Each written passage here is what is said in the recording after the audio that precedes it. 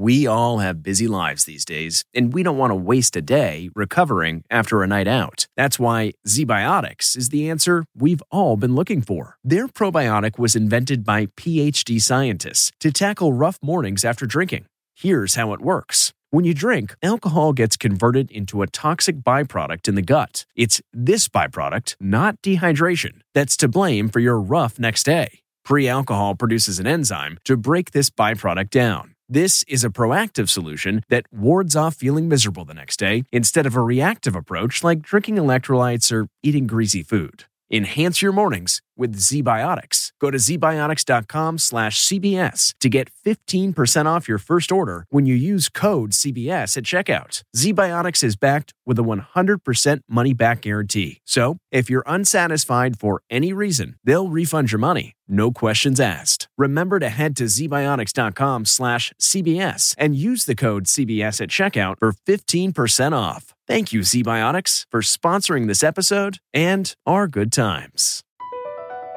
Across America, BP supports more than 275,000 jobs to keep energy flowing. Jobs like building grid-scale solar energy in Ohio and producing gas with fewer operational emissions in Texas. It's and, not or. See what doing both means for energy nationwide at bp.com/investing in America.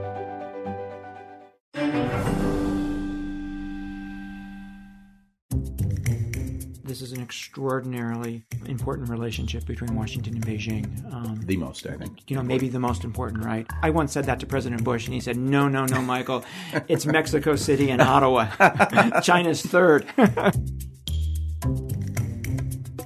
What the party elders, Jiang Zemin and many others, thought they were getting with Xi Jinping is what I call a sexy Hu Jintao. In other words, a guy like Hu Jintao who would respect the boundaries and the way the system was structured, but would get stuff done. And what they found out is they got something very different. What's your sense of the degree of Chinese influence over North Korea? They have absolute leverage, and yet they're absolutely unwilling to use it. This is Intelligence Matters with Michael Morell, a joint production of thecypherbrief.com and CBS News. I'm Cypher Brief CEO and publisher Suzanne Kelly. In this podcast, the former acting director of the CIA speaks with top leaders, asking the right questions and making connections that provide deeper insight into complex security events. Because intelligence matters. Chris Johnson is a China and an East Asian expert. Chris worked as an analyst for almost 20 years at CIA, specializing in China, and where he and I worked closely together a number of times. Chris today holds the Freeman Chair in China Studies at the Center for Strategic and International Studies, which is a fancy way of saying that he runs the China program there. I believe that Chris is the best China analyst anywhere, inside or outside of government. I had the opportunity recently to sit down with Chris to talk a bit about his career as an analyst and a lot about all things China. This is Intelligence Matters, and I'm Michael Morell. Chris, it's great to have you on the show. Thanks for taking the time. My pleasure, Michael. Glad to be here. So we did a lot of things together. Yes, we did. At CIA, from working on tough analytic issues to traveling overseas to brief prime ministers, you'll remember that, to preparing the substantive transition book for the Bush administration in 2000. I look back fondly on all of those interactions. Same here. I remember the briefing of the prime minister. We won't talk about who the prime minister was, but I remember the briefing of the prime minister, and I remember him wanting to go deep on China, and I'm remembering, thank God that I brought Chris with me. It was lucky. So I really want to focus on China, but my listeners would not be happy if I did not ask you a few questions about your career at CIA. Sure. So you graduated from the University of California at San Diego with a bachelor's degree in history and political science, and then from George Washington University with an advanced degree in security policy studies. Right. How is it that you ended up at CIA? Well, it was kind of a lark, actually. Me too. I was at GW, and they had a career fair, and the agency had a table. And, I gave them a resume thinking I'll never hear from them again. And my What wife, else were you thinking about doing at that time? not much. I just thought, I knew I wanted to work for government, and defense and intelligence was interesting to me, but it wasn't like my life's ambition to work for the agency or something. And my wife and I were living in a very ramshackle student apartment at the time, and I remember coming home one day, and we had one of those small tinny mailboxes, and the then 90-page hard copy application was bursting out of the mailbox and so on, and the rest is history. It took you like a month to fill out. Exactly, on a manual typewriter. So how is it that you ended up working on China? That was also sort of happenstance. Did you have a China background? I was actually doing Russia things, former Soviet Union, and some Middle East stuff in school. And one of the things I was doing on the Russia side, though, was civil-military relations. And so when I went in for interviews, we did Russia House, we did the Middle East guys. I thought that makes sense. And they said, okay, now we're going to go see China. And I sort of said, China? I don't know anything about China. And they said, well, they want to interview you. So I went, and it was the civil military piece they were after. They were looking for that, and they said, we can teach you the China. And I'd love to say I was prescient and saw where China was going. And when was this? What was this was 1992, so just as they were coming out of the Tiananmen period and so on. And, I was a student intern basically, so I thought, why not try something different? And I fell in love with it, and I've been doing it ever since. Mm-hmm. So I know the answer to this question, but my listeners don't, right? Which is, what does an analyst do every day at CIA? A little bit of everything. That's why I think it's such a fascinating career. You obviously do a lot of analytic work, written work, research work.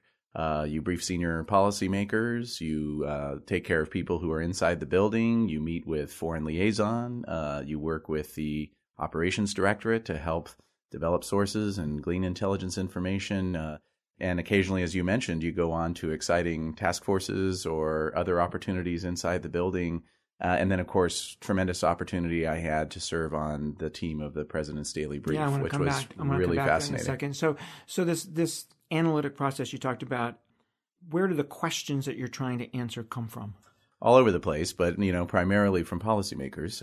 That's obviously our main sort of focus, and also from ourselves. In other words, how do we see the shifts that are happening in a particular country or region or functional issue, if that's what you're working on? And how do those then translate into intelligence questions that need to be answered by policymakers? And I think that was the exciting part of the analyst's job. It's so different than being an academic. You remember that the core is that support to policy. And therefore, to me, it always gave a sense of mission that I thought was extremely exciting. And as you matured in the career, you came face to face with some of these very senior policymakers, right? Yeah. So you weren't just writing for him, but you're actually, with the National Security Advisor, and he's grilling you with questions, right? What's that like? Intimidating, but fantastic. I mean, to me, that was why I was there, was that sort of direct intelligence support to policy. And actually, as there were policy changes down the line, just in terms of where the agency was going, that mission was not de-emphasized, but changed, dramatically. And so that was always the thing that got me up in the morning, was that direct policy support. So one of the things that is absolutely true that even some analysts at CIA don't fully appreciate is that the judgment of an analyst is not the judgment of that analyst, right? It's not the judgment of Chris Johnson. Absolutely. It's the judgment of the Central Intelligence Agency, you got right? It. Yeah. So because of that, this written work gets reviewed. Yes. Right? Yes. What's that like? Rigorously. What's that like? By you. It's not easy, but it's also a real learning experience. I think one of the things that's funny is now being at a think tank, I'm in a more academic job, and people are always sort of saying, "Why does everything you write so short?" And I say it's because that's how I was trained, and it really is a discipline. I mean, the joy of PDB writing, especially or other intelligence products, is how do I convey the complexity of, say, Chinese politics in 2 tiny columns in a very pithy manner. And that's a real discipline. And my take on it was always, I was happy with the review process as long as it got better at each stop. And, to be fair, 90% of the time it did. So that was good. And I think, one of the things that I found is that when you have to put something on paper. Absolutely. It requires a lot more rigor than when you're actually just saying something, right? Yes. And there's a lot more logical problems in what people say than when you put it on paper, because you can see them, right? And it's harder to hear them. So that discipline is incredibly important. It is. It's a real, I like to say it's a forcing function, and it basically lets you know, do I have an analytic line here or not? Basically when you have to go through the discipline of writing it down. Right. So as you noted, you had opportunities to do other things at CIA besides just be a China analyst. And Right. one of those was to be part of the team of folks who takes the PDB downtown Right. to the senior-most policymakers every morning and lets them read it or briefs it, whatever their preference is, and answers their questions and really, gives them the daily dose of intelligence that they need to do their job. And you did it for the Secretary of State. I did. Yeah. What was that like? Amazing. It was absolutely fantastic experience. Grueling, as you know, from having done the job as well. But, in terms of, as I mentioned, what got me going, that support to policy, it was really exciting. And what was striking is I wound up serving for 2 secretaries of state. And, it was interesting, same position. And it was Colin Powell and then Dr. Rice. Same position, but 2 totally different learning styles, the approaches to intelligence material, et cetera. And it was really fascinating seeing that interchange and dynamic. And then, just the opportunity to be there on the front lines, I think was really exciting. And also just opened my aperture in terms of being an intelligence analyst to the full scope of the intelligence enterprise, right? When you're working China, you're kind of, or any other target, you're in that silo. But when you're in that job, you're getting everything and seeing all the activities of the community. Very exciting. So being that up close and personal to a senior policymaker, did it affect how you did your job when you went back to be a China I think analyst? it certainly gave me a better awareness of how to be relevant, to them. I think that was definitely true, and helped you almost be, for me, it helped me think more entrepreneurially, I guess you could say, as an analyst. How can I convey what I'm doing in a way that is attractive and can help policymakers in their day-to-day tasks? I think doing that job, you really learn how to do that effectively. Yeah. So I remember the day when you came to see me to say that you had decided to leave, and I was like, oh my God, please don't leave. So why did you decide to move on? I think it was just a function of a couple of things, but I think the main factor really was I had sort of hit a point in my development there where I sort of thought, well, if I am ever going to do anything else, now's probably the time, because as in any other enterprise, the more time you spend somewhere, the harder it is to go do something else. If you will, the numbers start to work against you and, things like that in terms of retirement. And I had tremendous respect for the person who's now my boss, John Hammering, when he was Deputy Secretary of Defense in the Clinton administration, and a couple of key people, Dr. Kissinger and Rich Armitage, a former Deputy Secretary of State as well, let me know about the position. And, I did, and they didn't give me a lot of choice. They basically said, you have a week to decide. So I had to get my yellow pad out and figure it out pretty quickly. So I still regret. I know you weren't happy with me. I remember that day very well. It's not that I was happy with you. I wasn't happy with us, right? For not being able to keep you. So fair enough. Yeah. Before we dive into the current issues related to China, I wanted to take you back to one issue that happened during your time at the agency, the so-called EP3 crisis, the spring of 2001, March, I think, the first April. foreign policy crisis of President Bush's tenure. Mm-hmm. What happened there? What was the issue, just to kind of bring people up, and then I'll follow up with some more questions. Yeah, basically, the U.S. had been, as we always do, engaging in surveillance operations within, international waters, but what China considers to be its territorial waters. It had been an interesting sort of situation because there had been some near misses between our reconnaissance planes and Chinese fighter aircraft that were sort of come out to take a look. Right, coming out to see what was going on. Frankly, there was some hot dogging on their end that was going on at the time, and we were, making representations to them about the lack of professionalism and so on and that. And it just looked like a recipe for disaster. And eventually that's what happened, was a Chinese fighter aircraft rammed one of our planes, forcing a landing on a Chinese island, Hainan Island, in the southernmost tip of China. And the crew was held for about a week. The fighter crashed, right? Yes, it did, and the pilot died, unfortunately. Yeah. Our crew was held for about a week. Yeah. And it was a very challenging situation. Yeah. So in your view, how did President Bush manage that? I thought he managed it extremely well. And frankly, it was a really exciting opportunity for intelligence support because, in any crisis situation like that, the first thing is what happened here, and so we were able, fortunately, to provide some pretty good insight on that immediately. And the interesting piece was, one of the challenges in those kind of crises when you're providing intelligence support is the balance between fact and analysis, in other words, telling them what's going on, but also trying to help them understand broader context and so on. And unfortunately or fortunately, because of a previous incident, the accidental bombing of the Chinese embassy in Belgrade in 1999, we had kind of some sense how something like this might play out, and we were able to use lessons learned from them and so on to kind of prepare the policymakers.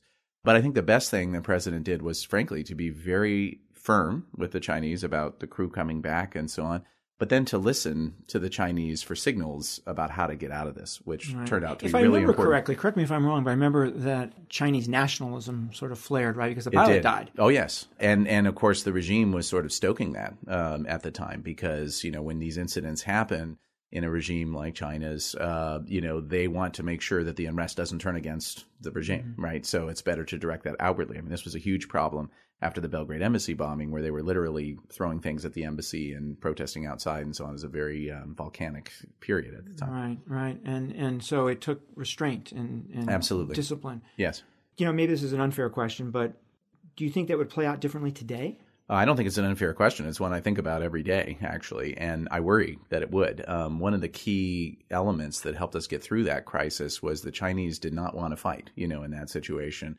And Jiang Zemin, the then president, traveled outside of the country, and he wound up saying while he was abroad, when two people run into each other on the street, someone says, "I'm sorry." And that was the clear signal as to how we were going to get out of this. In a China now that is, if you will, feeling its oats internationally, and a leader like Xi Jinping, I'm not sure that he'd be looking for a way out necessarily, or that there would be this desire to avoid, the tensions with the U.S. And it's something I'm concerned about. Okay, all things China. And our listeners should know that at least I think, and I wouldn't be surprised if you would agree with me, Chris, that this is an extraordinarily important relationship between Washington and Beijing. The most, I think. Maybe the most important, right? I once said that to President Bush, and he said, no, Michael, it's Mexico City and Ottawa. China's third. So I didn't argue with him. No. But I do think it is for certainly the future of the region, if not for the future of the world. So I'm really looking forward to how you think about these issues. So let's start with Chinese politics. Mm-hmm. Where was it going under Hu Jintao? Right. And where is it going now? Mm-hmm. I think, under Hu Jintao, it kind of depends on how you look at it. But the general assessment would be for people who were positive about, sort of Hu Jintao and his leadership, it was headed in a direction of greater institutionalization, greater regularization of the process, early identification of successors, rules about ages on the Politburo and so on, and a sense of sort of stepwise promotions, all neat and orderly. And frankly, a heavier and heavier emphasis on the idea of collective leadership, that while the party chief was, of course, first among equals, it was first among equals, not just first. I think Xi Jinping has upended all of this, basically. And if you look at the recent party congress, he's clearly the most powerful leader, at least since Deng Xiaoping, arguably since Mao. He's gotten his name into the Constitution, which is, sounds silly, sometimes to a Western audience, but in terms of ideology still matters very much in their system, and it confers power. If you are the ideological arbiter is the term of art that they use, it makes it much more dangerous for others in the system to resist you personally and to resist your policies. And then likewise, I think we've seen a situation where the Politburo Standing Committee, the highest sort of decision-making body in China, it's not a decision-making body necessarily anymore. It's more of an advisory body to Xi Jinping as the top leader. So why the shift? Is it his personality? Is it his belief that this is necessary for the future of China? What's driving this? I think it's a combination of factors. I think, what got Xi Jinping where he is, I think, was a general consensus among the senior party leadership that the system was trending towards sclerosis and that they were having a difficult time taking on hard problems, and that vested interests were becoming more and more entrenched. Corruption was becoming a huge problem. And there was a notion that Hu Jintao just didn't have the stuff, to be able to address this. It's kind of a joke line, but what I often like to say is what the party elders, Jiang Zemin and many others, thought they were getting with Xi Jinping is what I call a sexy Hu Jintao. In other words, a guy like Hu Jintao who would respect the boundaries and the way the system was structured, but would get stuff done. And what they found out is they got something very different. So I think that's a big piece of it. A second piece of it is because of Xi Jinping's lineage as one of these so-called princelings or blue bloods, red Who was bloods. his father? His father was a guy named Xi Zhongxun, and he was a close comrade of Mao's. Not one of the most senior leaders, but somebody who was very important in his time. To be fair, they've kind of inflated his importance now that Xi Jinping is around. And importantly, his father was purged multiple times by Mao Zedong, which was obviously a key formative experience for him.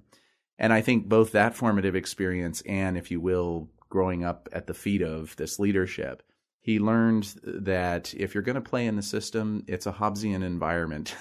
Life is nasty, brutish, and short. And if you're going to play hard and win. And I think that's what we've seen is an absolutely brass knuckles approach to politics. What is he like as a person? My sense is that's hard to know exactly, but he's clearly very intelligent. I think one thing that's striking about him is he's very different from the Chinese leaders we've had for the last several rounds. They were engineers, most of them, technocrats, somewhat bland people. Jiang Zemin was interesting. He was sort of a bon vivant. But Xi Jinping is very steeped in history, very steeped in politics, frankly, very steeped in Chinese foreign policy and so on. Classic Chinese, teachings and wisdom. He always starts off with a, classic Chinese phrase or something along these lines. So he's a very smart person. And I think he is also exceptionally pragmatic. And that's actually important because I think a lot of people feel he's taking the country in the direction of a new cultural revolution or he's a power-mad megalomaniac like Mao. I don't see that in his personality. So looking at this from the perspective of what's in the best interest of China, would you say that this path is more in the interest of China than the Hu Jintao world? I think as you think about it, both models had their advantages and disadvantages. My own sense is what I find striking, to answer that question, Michael, is the average Chinese person doesn't seem to matter that doesn't seem bothered rather by Xi Jinping's concentration of power. This is something actually they think he's making China strong. He's strong. If you do your cabbie driver intelligence collection and you ask, they don't care if he stays for 10 years or 50 years. They feel that the country is strong and they like this notion of sort of a strong leader. And is the anti-corruption program that's a big part popular? of it. Absolutely. It's extremely popular. I mean, let's face it, all publics like, political bloodlust, that's part of it. And we all like to see the mighty fall. And your average Chinese confronts corruption on a daily basis. They're being shaken down by the local official or local policemen and so on. And, the notion is one of the games that the leadership has long played is to say, the leadership in Beijing is upright and clean and so on. It's the local official that's the problem. But the anti-corruption campaign has revealed it goes all the way up to the top of the system. And so I think that instills in the public a sense of Xi Jinping making people accountable. And that's really important.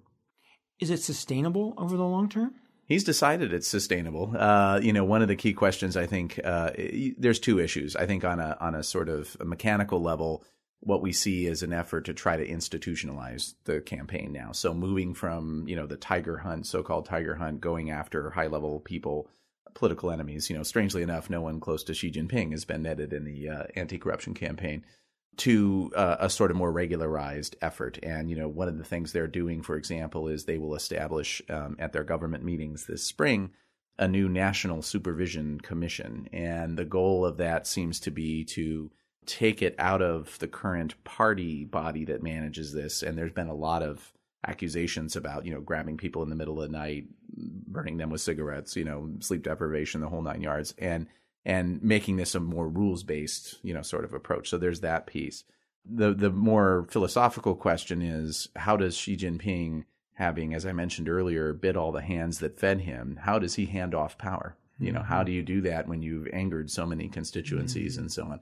Maybe you don't. Well, I take a very contrarian view. My view is, in fact, he will hand over power 5 years from now, at least formally, largely because, again, being a child of the system and a traditional Chinese leader, you demonstrate your power. The fewer titles you have, the more powerful you are. Deng Xiaoping's last official post was honorary chairman of the Bridge Association, yet he was still pulling the strings from behind the scene. Right. Do you see a potential successor at this point? I think there are several potential successors. There's been a lot of discussion about the current Chongqing party chief, Chen Min-er, who was sort of discussed as a possible standing committee member should they have chosen to signal the succession. My assessment from 5 years ago when he first arrived was that the one thing he would not do is signal the succession. primarily because he was interested in keeping as much power in his own hands because he has a tough job, to do. Secondarily, I think, there's always the issue. If you identify the successor 5 years and everyone knows you have a 5-year clock, guess where the attention starts to go, to the successor. And then the third piece is, I think my sense from my contacts is she is very aware of the challenges Deng Xiaoping faced. He purged 2 successors before he finally landed on Jiang Zemin. I think Xi Jinping would like to avoid that. And so what he's doing now, I think, is testing a bunch of different candidates to see how they perform. And, do you think his preference will be that they run the place the way he has? Certainly, I think that would be likely. I mean, something that was interesting on my most recent trip, for example, was you hear a lot about, well, how's so-and-so doing or how's so-and-so doing? Well, they have 5 years to show their understanding of Xi Jinping's vision for China is the answer you get. So when you step back, what is the change in politics, the way the place is being managed? What does that mean for us? Well, for one, for the United States, decision-making is much more centralized than it was before, and therefore quicker. So if we were to have another crisis scenario or something like that, hopefully that could be a positive thing. In general, I think it's potentially negative. The downside of the previous system was it was so sclerotic and slow-moving. It took a long time to make decisions. However, we could see where they were going. And I mean that both in the sense of my former career and my current one. And there were a lot of nodes you could watch. You could watch the formal bureaucracy. They discussed everything in ridiculous detail and kind of get a sense of flow and where they were headed. She already several times has kind of made relatively sharp turns in policy. And that makes it a challenge for us to keep up with him, I think. Okay, Chinese economy. There's all sorts of debates about where the economy is going, how long can rapid growth continue, what it's dependent on. What are your views on that question? It's probably the question of our age, really, trying to sort out what will happen there. The sense I get is that there's a general consensus among the leadership that the old economic model, which was very reliant on infrastructure, property development, dirty industry, that's dead. They've gotten all the mileage they're going to get out of it. There's a lot of focus now on shifting to certainly a more consumer-based economy, an innovation-led economy, and this is turning into an issue in trade relations with the United States. Historically, China has never been a challenge to the core of where our economic heart, resides. There's a complementarity. Absolutely. Now we're starting to move into that space as they move into semiconductors, AI, quantum computing, all areas that are obviously essential to the forward progress of the U.S. economy. The key questions in terms of the health of the economy really rely around debt. They've got a large amount of debt.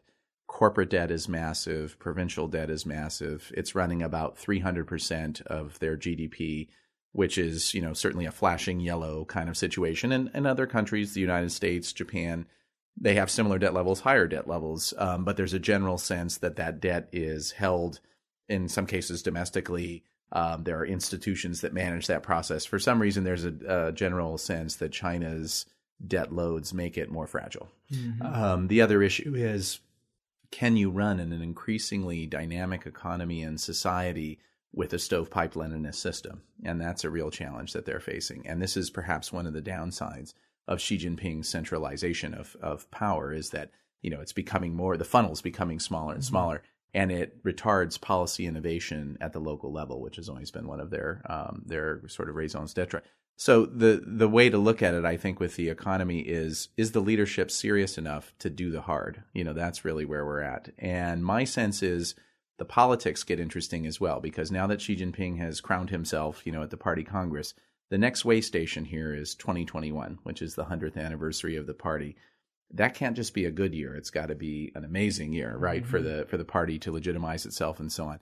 So I think there's a general consensus that, well, if we're going to have a few rough years and do hard things, let's do it now, so that we can be on an uptick. And by hard things, you mean taking deleveraging the system. Right. They're going to do reforms, not necessarily the reforms we would like to see. I'm not sure it's going to be a market-based fire sale of state assets, for example, but they will do reforms. And deleveraging is the sort of term of art right now. How do we bring down this SOE debt? How do we bring down the provincial debt? And I think they're pretty serious about it. One thing that's striking about Xi Jinping, he's much more of a risk taker than his predecessors. And I think some of that is this confidence he has as a, kind of born to rule kind of guy. We've seen this unhelpfully, maybe on occasion, South China Sea, things like this. Domestically, we've seen it with the anti-corruption campaign. Now we're going to see if he's willing to take risks on these type of issues. What do you think? I think he will. That's my sense, that he understands that for China to achieve the role that he wants it to achieve, the great rejuvenation of the Chinese nation, as he likes to put it, and break through the middle income trap, which is a very serious challenge. You followed that in your career early on, countries in Asia trying to do that.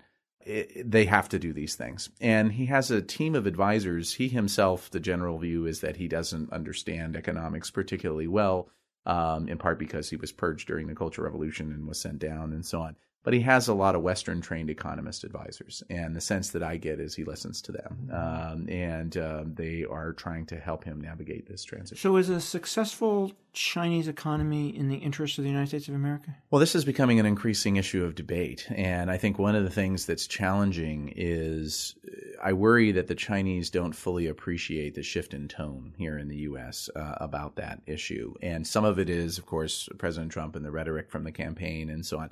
But I think it's broader than that. Something that strikes me just here in town in the last 6 months, there's a lot of this sentiment on the Hill. There's an increasing amount of this sentiment in the general public. And it's not just economics. We look at what's happening in Australia and we look at what's happening in New Zealand, Chinese influence operations using their, Chinese communities down there to create problems for the governments and so on. And this is all kind of coming into the whirlwind here and being amplified. And it's not helped when, the Chinese, Xi Jinping in his speech sort of says something like China's standing tall and firm in the East. And, there's this kind of we're coming at you sort of feel to it. And that causes people to become concerned. And I think, people generally have absorbed this narrative, whether it's true or not, that China has stolen most of the manufacturing jobs in the United States and has stolen a lot of our intellectual property. And that part's true. It's a great transition, Chris, to China and the world, which you've already started down.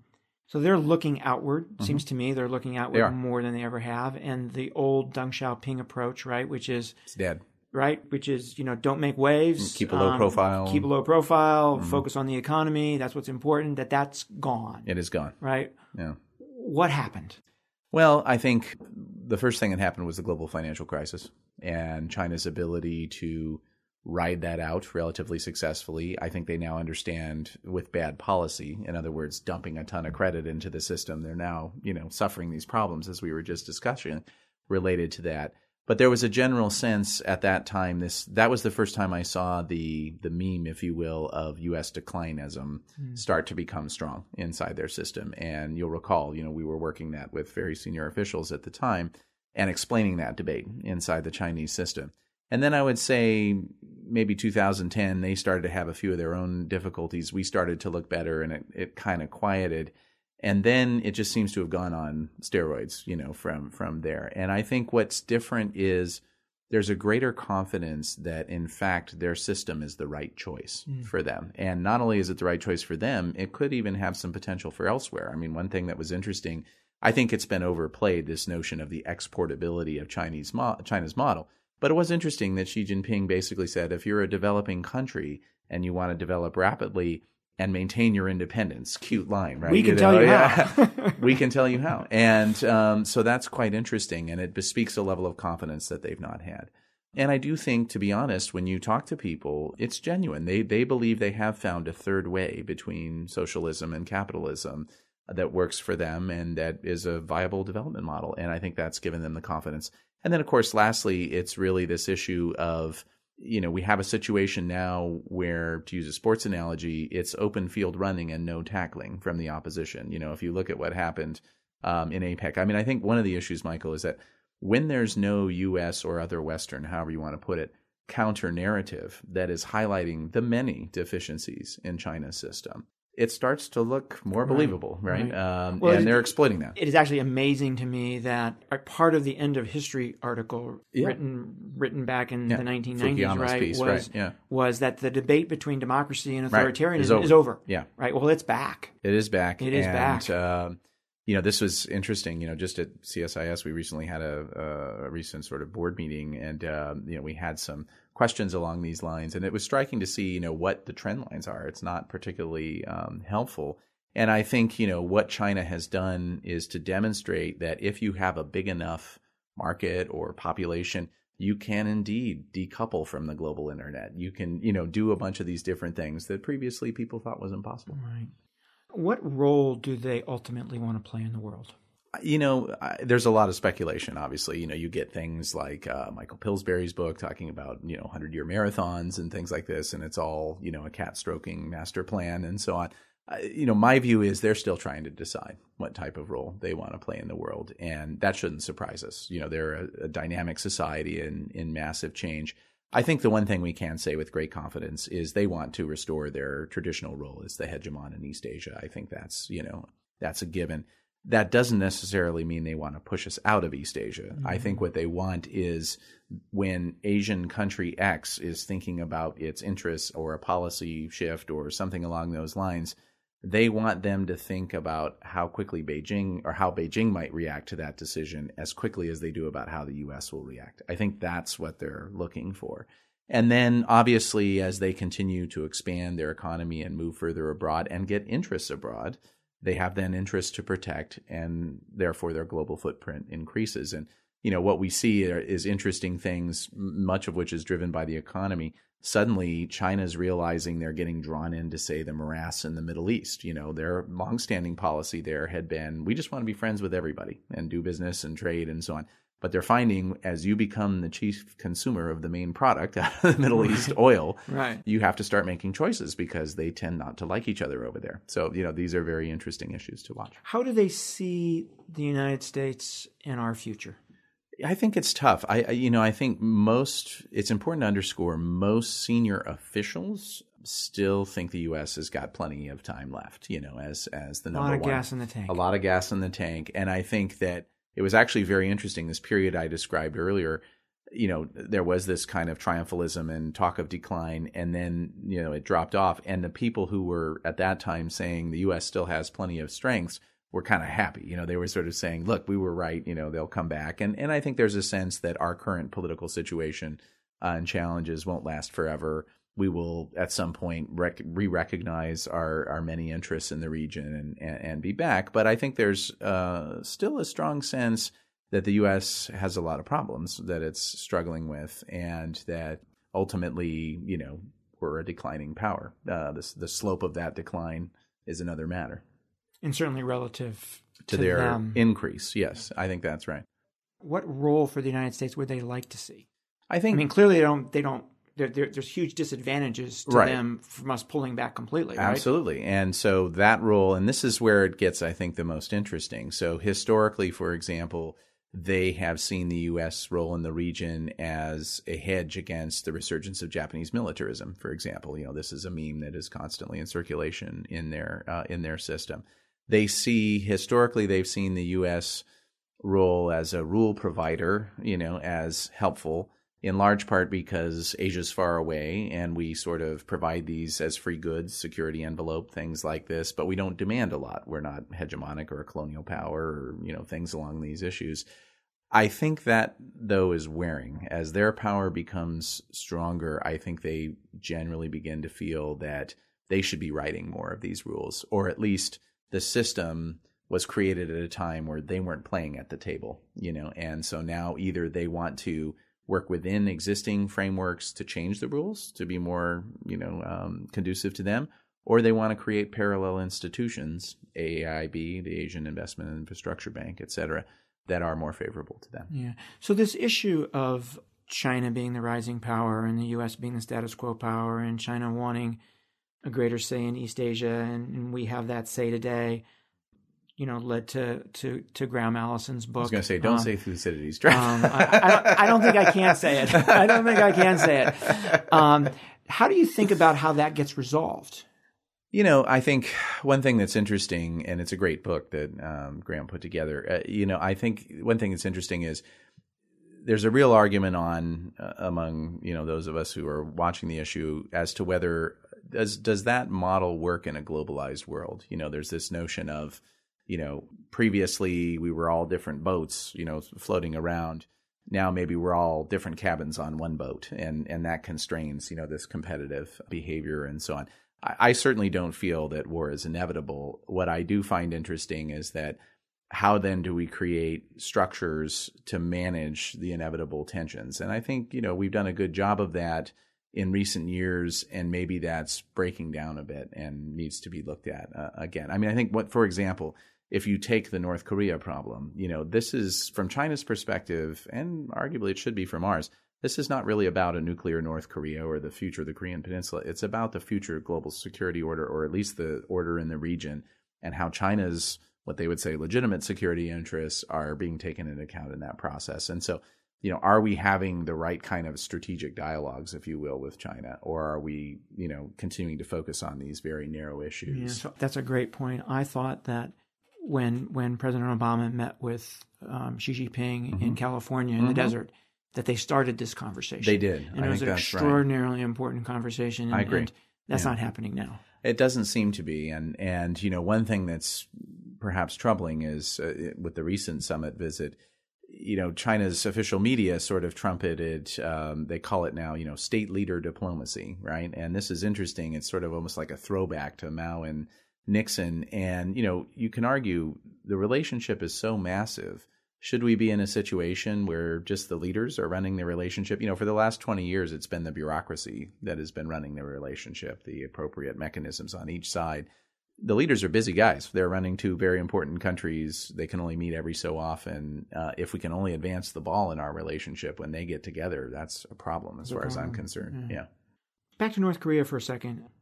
The assumption among a lot of people who talk about this is that if only China made a decision to use its economic relationship with the North Koreans, that Kim Jong-un would change course, and that would solve our problem. Yeah.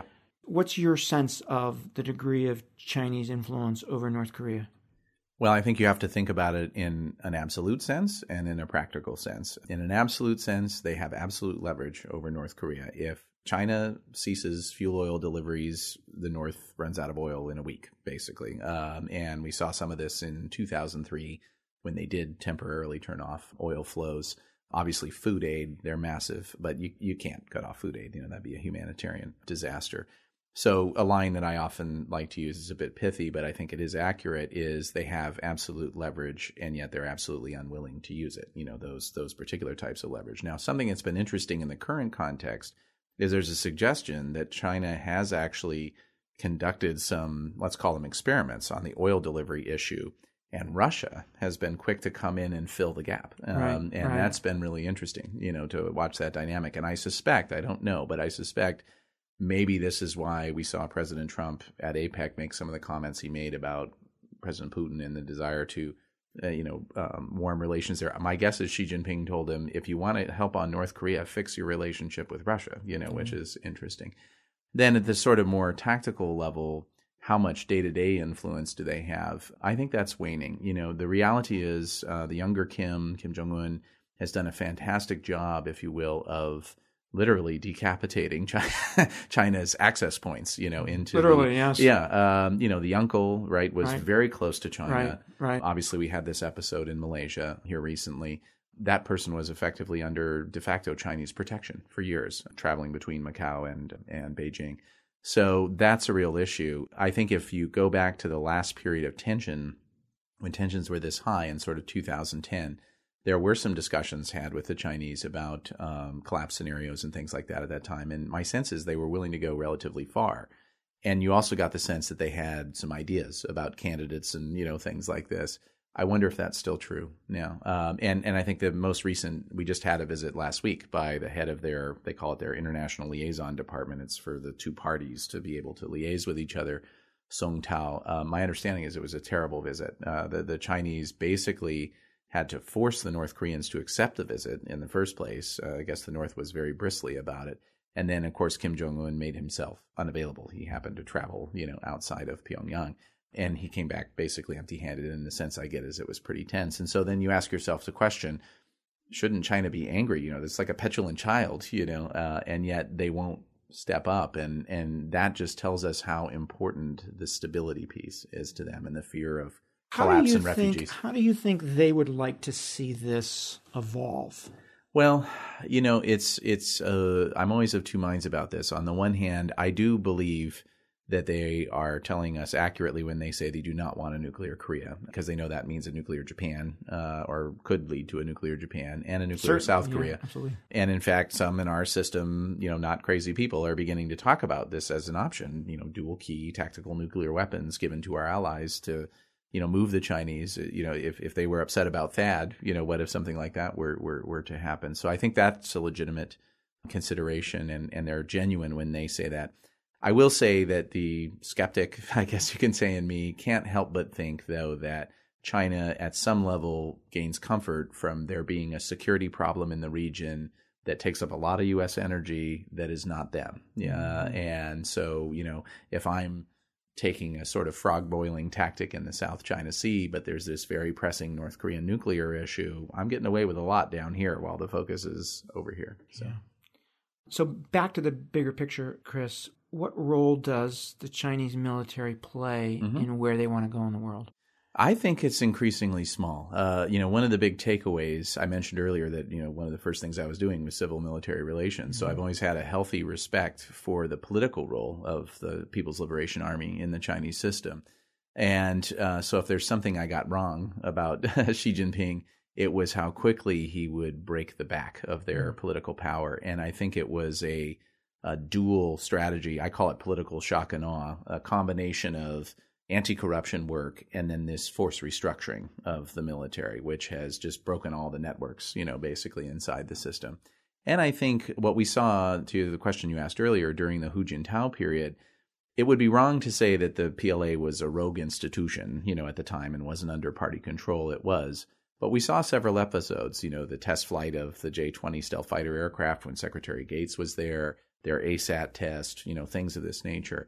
And I think the way to characterize it was the PLA took advantage of certain monopolies it has, monopoly of military technical expertise, intelligence flows, things like this, to create a very large, I call it a gray area for themselves on security and foreign policy that they were very comfortable operating in. Xi very clearly, from the time he showed up, began to snip that away and tighten it up. And, the reality is the PLA politically and its influence is a shadow of its former self. So a military at the end of the day that's capable of what? Well, this is the other interesting piece. I mentioned the force restructuring. I like to joke, but it's only half a joke. This is the one third plenum reform I actually don't want them to succeed on because either their old structure, which was a military region-based structure, you have that kind of structure for two reasons. You're worried about a territorial invasion from a Soviet Union that no longer exists, right? And internal suppression. Those are the two reasons why you have a military region-based system. The system they're shifting to now is a joint command system, very similar to the U.S. system. It's effectively modeled on the U.S. system. So if they're successful in this, what we will see is a PLA that is more professional, certainly more disciplined, more lethal, and more externally focused than its current form. And I think that's risky and challenging. So soft power, a bigger way to garner influence in the world? Well, they would like it, but, China has struggled with soft power, and I think it's actually a great frustration to Xi Jinping. Why in effect, why do we suck at soft power? And we've seen this in Africa and other places, where they've been active. And part of the problem is, China comes in to build a road or a railroad or something along this line. It's all Chinese labor, right down to the cooks, and so on.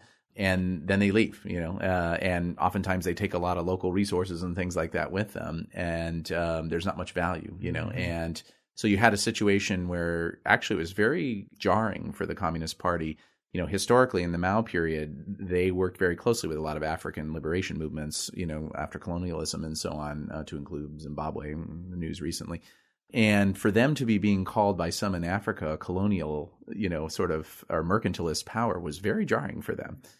So they're struggling with this. And I actually think, coming back to this earlier issue about the exportability of their model, I actually think more than an actual effort to export China's development model, this is another attempt by them to give it another try on soft power. And they do struggle with it. Part of it's cultural. Chinese culture is a pretty transactional society. It's hard for them to understand giving away things without a return.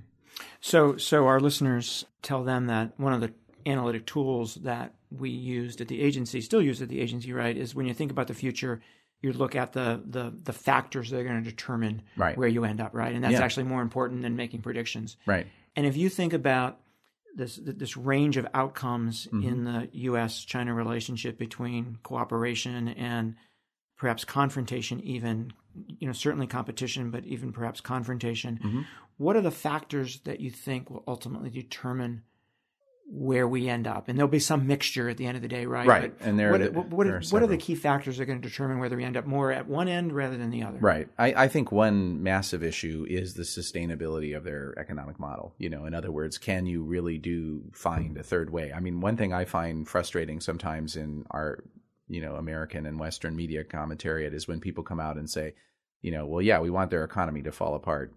Really? Do you want your 401k to disappear overnight? We've seen some of the implications that when China gets a cold now, it's a real problem. I think how this nationalism card develops, the leadership understands that this is a double-edged sword and it can, prick them as easily as it can be wielded by them. And I'm surprised, sometimes when I go to China now, even longtime friends who are educated in the West and so on, but have gone back to China, they're rabidly nationalistic. And there's a deeper and deeper belief in U.S. conspiracy theories, the desire to promote color revolution and change their system and, all of this sort of thing. These are dangerous trends. So I think, people-to-people interaction is extremely important. Another one, of course, is internally, but it has huge effects on the U.S., how well does the leadership manage the task of, given their authoritarian system, co-opting China's rising middle class? I mean, this is really an issue, right? It's not people who are scratching a living out of the dirt that make revolution. It's rising middle classes. And historically, the party's done a pretty good job of that. I think they took their eye off that ball a little bit around the time of the Arab Spring because they became focused on, could that happen here in China? But I think the Xi Jinping leadership has gotten back on message with that, with their concerns about environmental protection, food safety, education for children, this sort of thing. And that's a huge factor. And then, frankly, I think it's an issue of how well does the U.S. work with its allies, partners, and friends to create a coalition that manages China's rise. We see China. What is that? What would that management look like? For example, on trade issues, right? We have to see that Europe and our allies and partners in Asia face exactly the same challenges from China's economic rise and its industrial policy and so on that we do. And so it would be absolutely foolish for us not to work in concert with them to manage these issues, because if we don't, they will use their market power to play us off against one another, and they're doing that actually pretty effectively. To give an example, in the mid-2000s, China kind of came up with this policy called indigenous innovation, where they were basically requiring foreign companies, hey, you want to take advantage of our market, you have to bring your technology in. On both the business side and the government side, we worked with Europe, we worked with Japan primarily, and we kind of went in with a united front and said, we're not going to tolerate this. And China backed off. An interesting intellectual exercise is, given the significant rise in their power and influence since then, would they be willing to back off this time? But we ought to at least give it a try. I see this every day. Here in the U.S., we're moving toward much stiffer CFIUS legislation, to sort of squeeze China's ability to play in sensitive sectors of our economy. Europe can't really do that. The EU is a messy institution. So we need to be working in tandem with them to develop a common policy. So, Chris, you've been terrific, and you've given us a lot of time. One last question. If you had 5 minutes with the president and his national security team, what would you want them to know about China and the relationship? And that's a really tough one. Where we're headed. The main focus for me would be to convince him that this is the strategic challenge for the 21st century. We face a lot of tactical challenges, and I certainly wouldn't want to minimize the threat from ISIS and from other challenging problems. But China, unless it really, takes the wrong road, will be around and a challenge for us to face. And a recognition then that takes a long-term approach, and it takes resources, and it takes commitment, and frankly, it takes time. Actually, I credit the president. He was out there a long time for this recent Asia trip. It's not easy for the U.S. president to travel to any region for that length of time. So I think the commentary has been somewhat unfair, maybe, about, him not caring about the region. But it's this idea that, this is a fundamentally important relationship that we can't afford to get wrong. And it's important for children on both sides of the relationship. Would you say that China today is a national security threat or national security challenge, or how would you characterize that? I like the term challenge because I think they are threatening in certain areas, and I think but it's more a challenge primarily because of the economic relationship, which, as Xi Jinping said when he came here as vice president some years ago, has traditionally been the propeller and ballast in the relationship. In other words, this is what we didn't have with the Soviet Union, was an intertwined economic relationship. We do have this with China, and that's been a bulwark of when we get in tough times on the security side, that helps us moderate that. If we start to go into conflict in the trade and economic space as well, that erodes and becomes a huge problem. And then I think they would be seen more as a threat. And, primarily coming back to where I started off on this, as they increasingly move up the value chain in their economy and toward a more knowledge and innovation-based economy, that competition and threat becomes more real if they're going to take an industrial policy pathway. Yeah. So maybe a national security challenge that if we and they don't manage it, we end up with a national security threat. I think that's exactly the right way to look at it, Michael. Yeah. Chris, thank you very much. It's my been pleasure. Great to have you on the show. And Thank you so much. Great to see you again. Same. Thank you. That was Chris Johnson. I'm Michael Morell, and that was Intelligence Matters. This is our last episode for 2017. Thanks to everyone for listening, and thanks to both CBS News and to the Cipher Brief for making this podcast possible. In particular, thanks to my executive producer, Christine Theodoro, and to my digital producer, Kayla Suri. They are both amazing. Thank you, guys. And to our listeners, happy holidays. Please join us again on Intelligence Matters in the new year.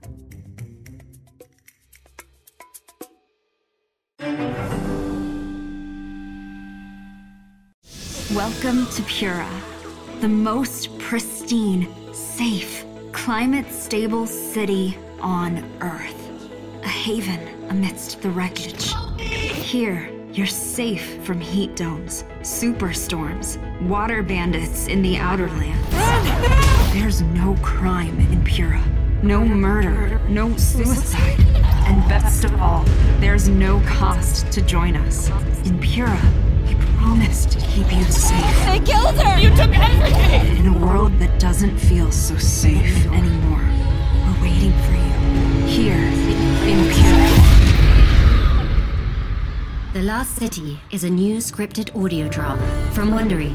Enjoy The Last City on the Wondery app or wherever you get your podcasts. You can binge all episodes of The Last City right now, ad-free on Wondery Plus. Get started with your free trial at Wondery.com/plus.